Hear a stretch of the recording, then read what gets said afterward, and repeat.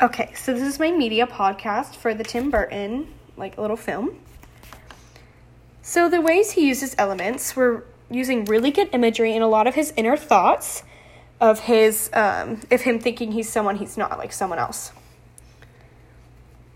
His techniques, he used normal techniques, but made them into a completely unique way that's special to his type of media/literature.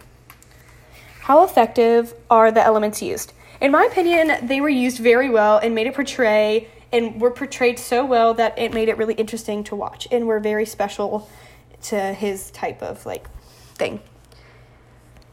I thought the piece was really good because it is interesting and very unique.